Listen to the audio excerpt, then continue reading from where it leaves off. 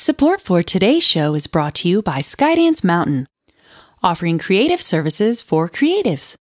Need an inspiring website, graphic design, professional podcast, audio production, or other creative content? Go to www.skydancemountain.com for all your creative needs.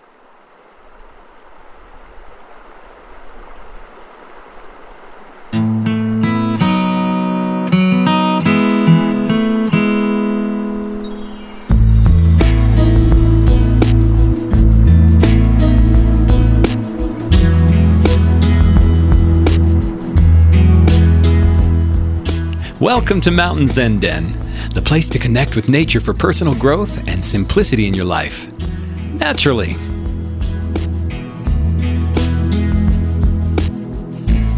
Hey, I'm really glad you've chosen to be here today. You are not going to be disappointed.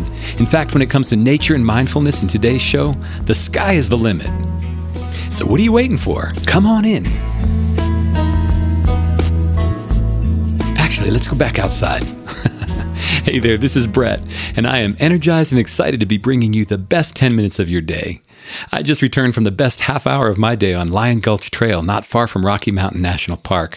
It had actually been washed out in a flood back in 2013, and it's just recently been restored, and man, it was just amazing. It's a part of the Roosevelt National Forest, and it's so named after the not-so-little kitties, also known as cougars, that inhabit much of Rocky Mountains. If you're ever in the area of Estes Park, come check out the Lion Gulch Trail.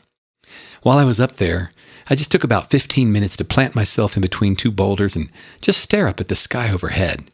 And because I was over 7,000 feet above sea level, closer to the clouds, they appeared to be moving way faster than if I had been down on the plains. Interesting phenomenon. When I first stared intently at the cloudless part of the sky that had only blue, I saw all sorts of interesting things I had never noticed before. And then I realized they were just floaties in my eyes. You ever notice that? They can drive you crazy if you focus on it. Makes you want to run for the eye drops. Sort of the same thing happens when everything is extremely quiet and all you can hear is the silence buzzing in your ears. Either way, it's kind of a cool phenomenon, and it should be experienced from time to time because that means you've had a little bit of solitude and time to notice what's going on around you or inside of you. Anyway, that's not really the point. How did I get so off track? This is a show about mindfulness, you know? Oh yeah. Okay, so on your journey to becoming a mindful naturalist, you'll begin to increase your powers of observation of the beauties and wonders of the natural world all around you. You find yourself noticing things you hadn't noticed before and becoming keenly aware of the details of your environment and the whole universe at its core. For instance, what is the sky doing right now? What is it telling you about the coming weather and what the day holds as far as the details of the weather, the temperature, and the wind? How are the birds and other creatures and even people responding to what's happening right this minute outside? Learning to listen and then to raise your gaze gives not only clues about the weather and the season, but it can lift your spirits and energy while enhancing your passion for life at the same time. When you begin to notice and actively observe the sky, your world takes on a whole new richness. Colors become more vivid and you see and understand hues and subtle variations in the colors and shades and patterns you never even noticed before. The sky has so many things to teach us. When asked, what color is the sky? Most people respond, blue. But it's sort of a trick question depending on the time of day, the season, the weather, and even what planet you're standing on. For instance, if you were standing on the moon, what color would the sky be? You mean the moon's sky or the Earth's sky? Kind of gets you thinking, doesn't it? From the moon, where there is no atmosphere to trap in the gases that scatter the light, creating what our brains interpret as blue, the sky is black and starry, both during the day and at nighttime. Personally, I haven't been there yet, but I've seen pictures, and you have too. This is really cool. All of the colors have their own wavelength, creating a wonderful array of hues and shades of blue. But the sky can also be yellow, orange, pink, purple, and white, and all a variety of shades in between. Again, a result of differing wavelengths. Even when there are no clouds in the sky, the colors are anything but uniform, offering a variety of colors, but ranging mostly from blue to white. If you happen to live in a location where you can see the horizon, like out west here, on a clear day you'll notice that the sky directly overhead can be a deep blue. But as your eyes follow it to the horizon, it eventually turns almost white. In fact, the sky at the horizon is never completely blue. I don't know if you've noticed, but there's always a little white hue to it. Not only that, but the color of the sky is never uniform or just one hue. This is because a variety of hues are created by the atmosphere scattering light in all directions. The thinner the atmosphere, the darker the sky because the light is less scattered.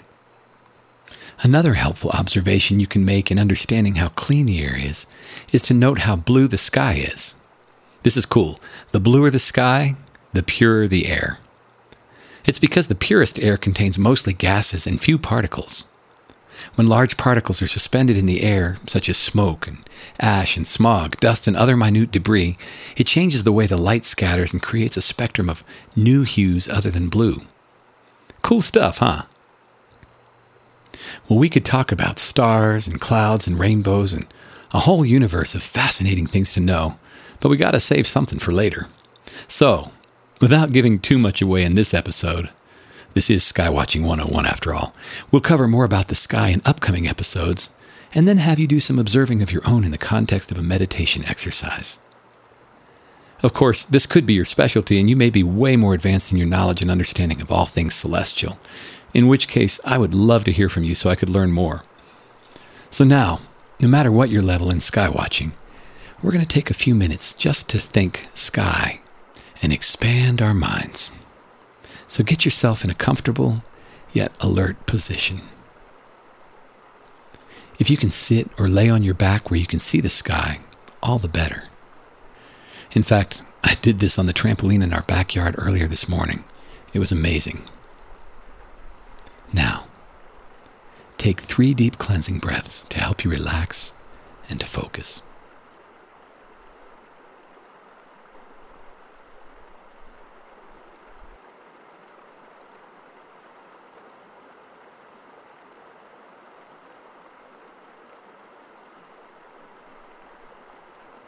As you stare at the sky, or think about it, imagine that it is lifting you up and drawing you higher and higher towards itself.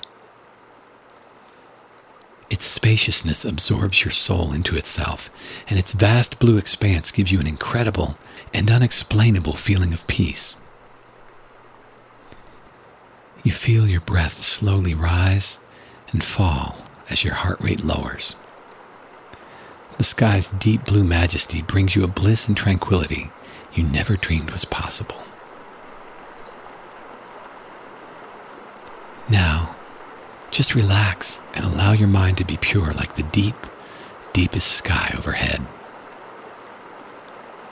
While you're here, thoughts may come and go, but just allow them to float on by like the clouds overhead. And as they do, you are at peace.